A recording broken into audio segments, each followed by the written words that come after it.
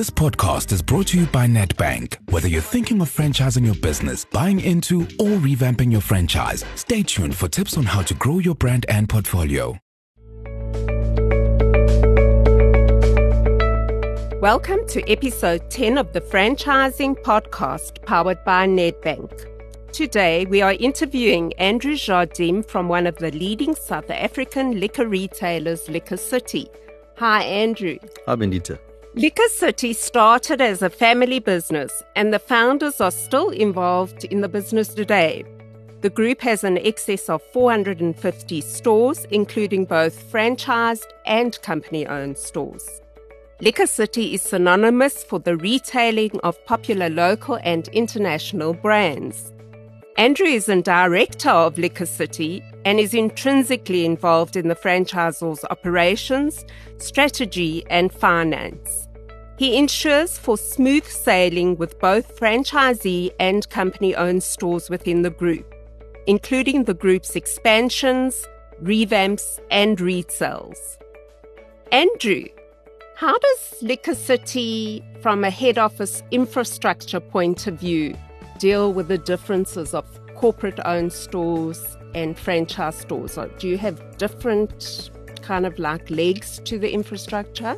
Well, a lot of the administration of the franchise stores is handled directly by the franchisee. We don't look at their financial statements, so they have their own bookkeepers and auditors. Our corporate stores have a team of people at our head office that manage our administration and financial affairs. We have a team of people that does pretty much everything that we call family. If there's not family, they're very close friends to the family. The business is family-based. We've got a small corner cafe kind of culture with a corporate platform on which to operate. So when you come to administering that, you need someone who's strong and level-headed enough to control that kind of process.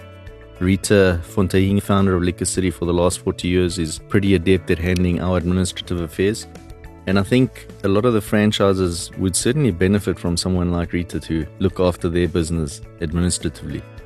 When you started off Liquor City, or when Manny started off many years ago, were you franchising as well at that stage, or did it start with corporate-owned stores?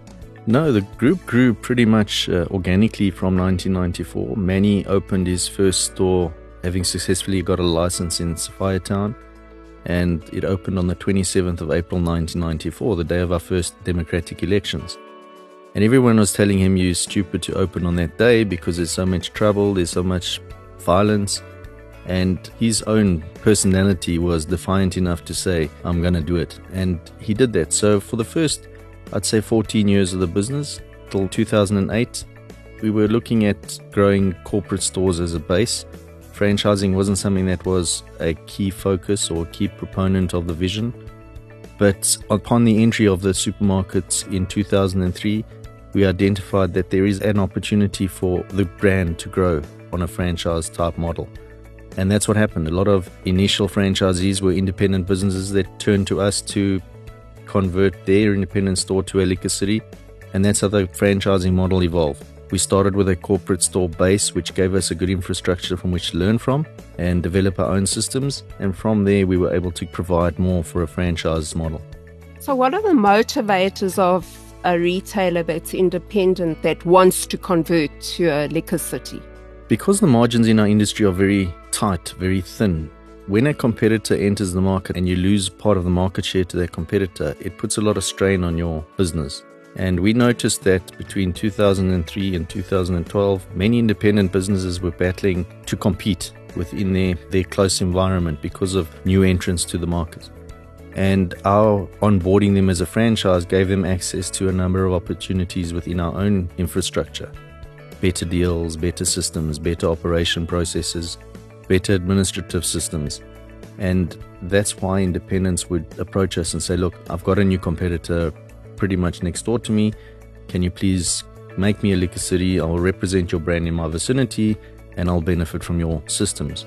And that's how the franchising model has evolved. So in your experience with these independent retailers, when they convert then to a Liquor City franchise, what typically would happen with turnover?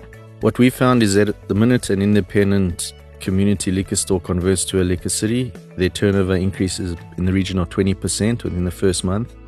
The reason being the national recognition they get from a brand that has been recognized as the leading brand, independent brand in the country, is something that the customer feels comfortable with and can trust. They wouldn't necessarily have visited the independent liquor store because they don't know the person that operates the business. They don't have that trust in the business itself. And the brand that we've created with Liquor City, with the motto of your favorite liquor store, is something that we aim to become. It's not something that we claim to be right now, despite it being on our logo. It's an aim for us to achieve. It's an aim for us to try and be your favorite liquor store. And that's how we learn a lot from the consumers as well. We learn about what their requirements are, what they want, what they like, and we try and give that to them. Does the performance of your company-owned network differ to the performance of the franchise network?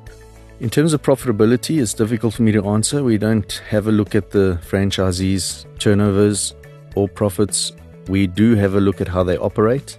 When we send our franchise team on a regular basis to the franchisees, they're able to assess whether the store has the right stock levels, whether the store has the right staff levels, whether the store has the right lighting.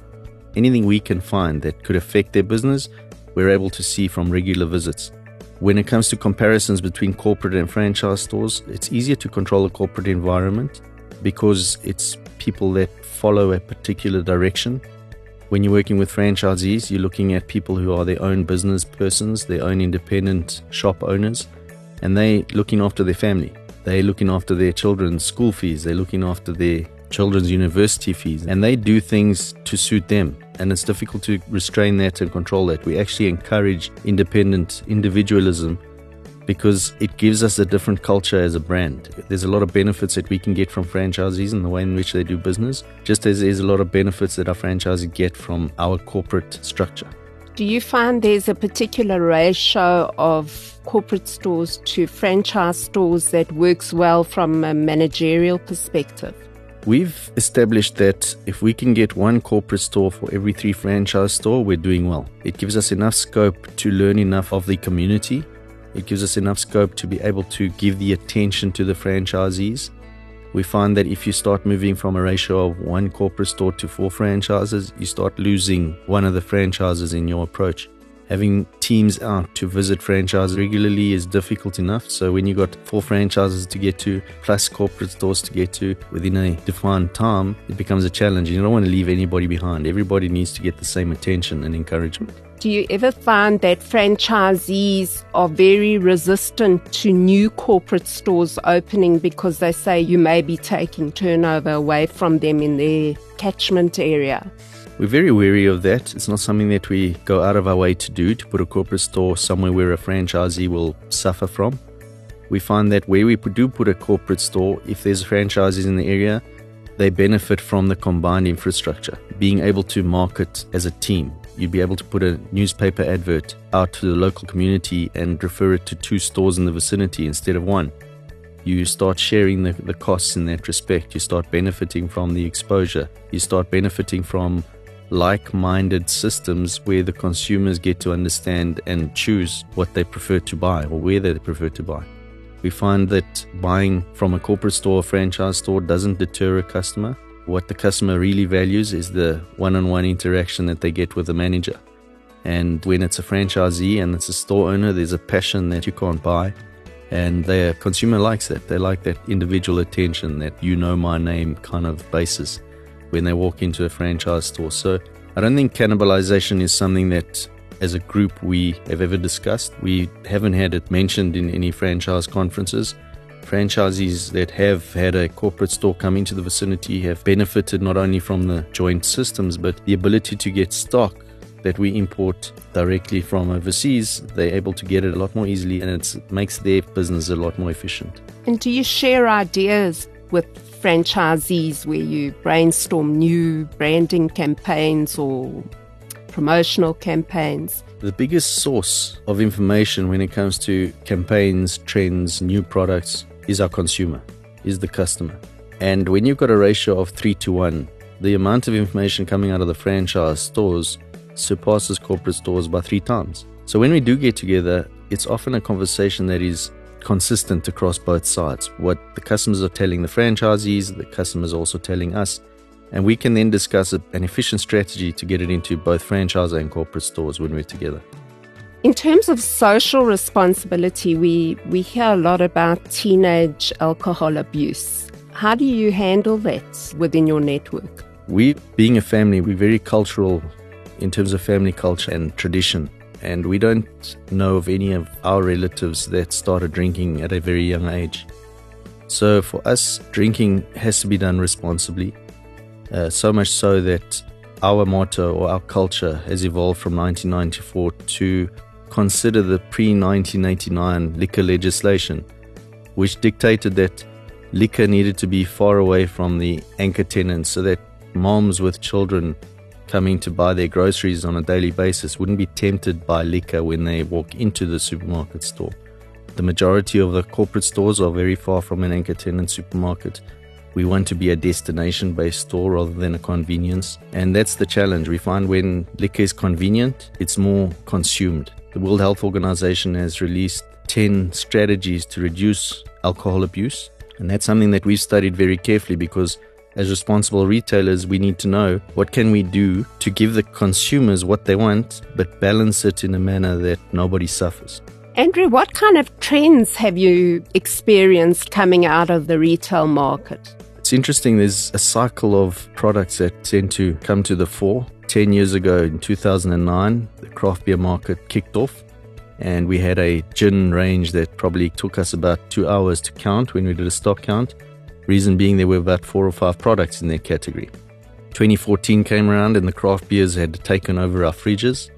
A lot of the consumers wanted to try different beers that had coriander in, that had different kind of flavors that were being made out of someone's backyard, as it were, so to speak.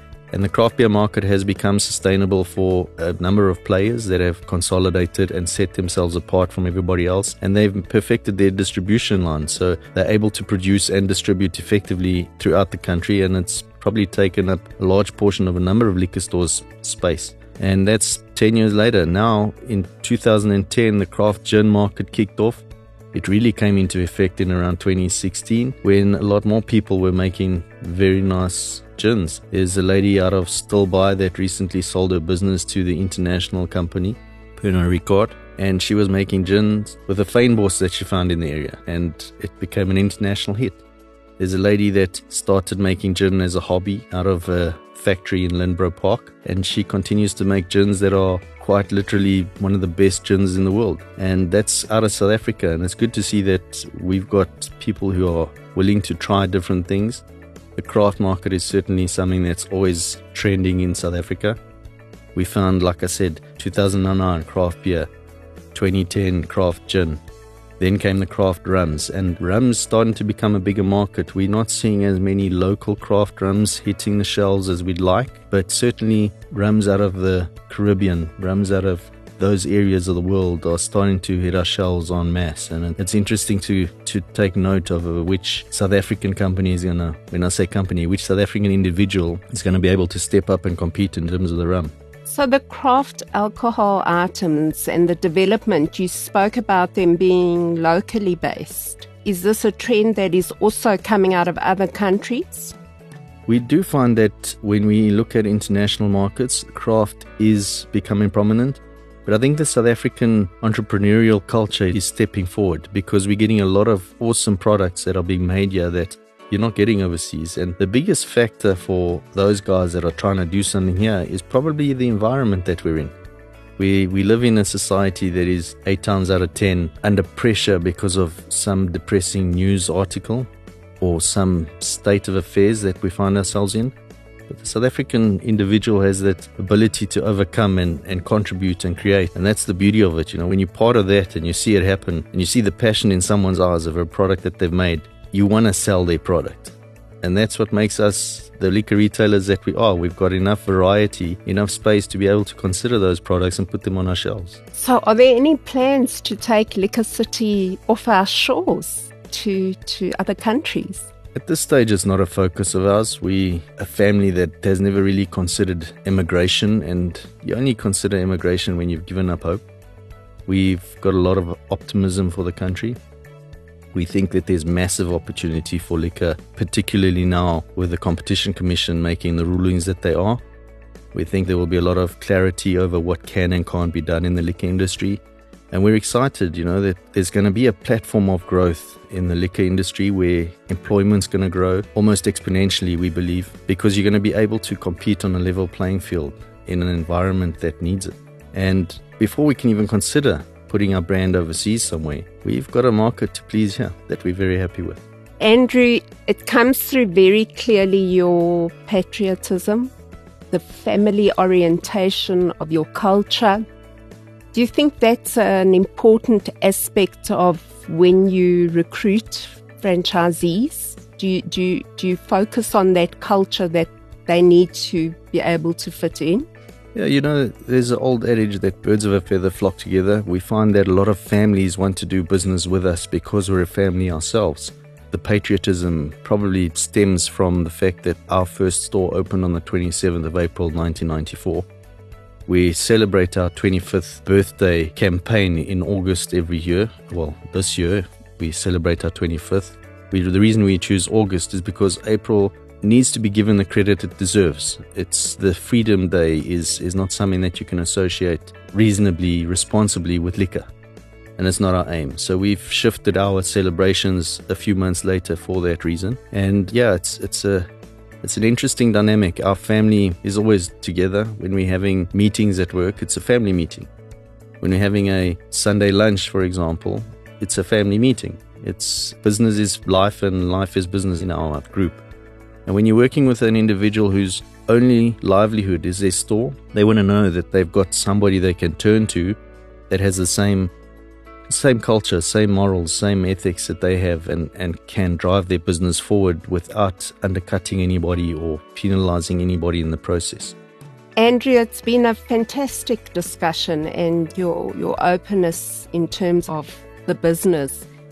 And we thank you for taking the time to be providing us the insight of the dynamics of a company-owned and franchised retail network. I appreciate the opportunity, Mendita. I must say that I'm just representing a large team of people that make the Liquor City brand successful. There's people that wouldn't necessarily sit here but deserve all the plaudits for what they do. And that's why I'm in the position that I am, because I work with a wonderful team and a great company. Well, may you only grow from strength to strength. Thank you.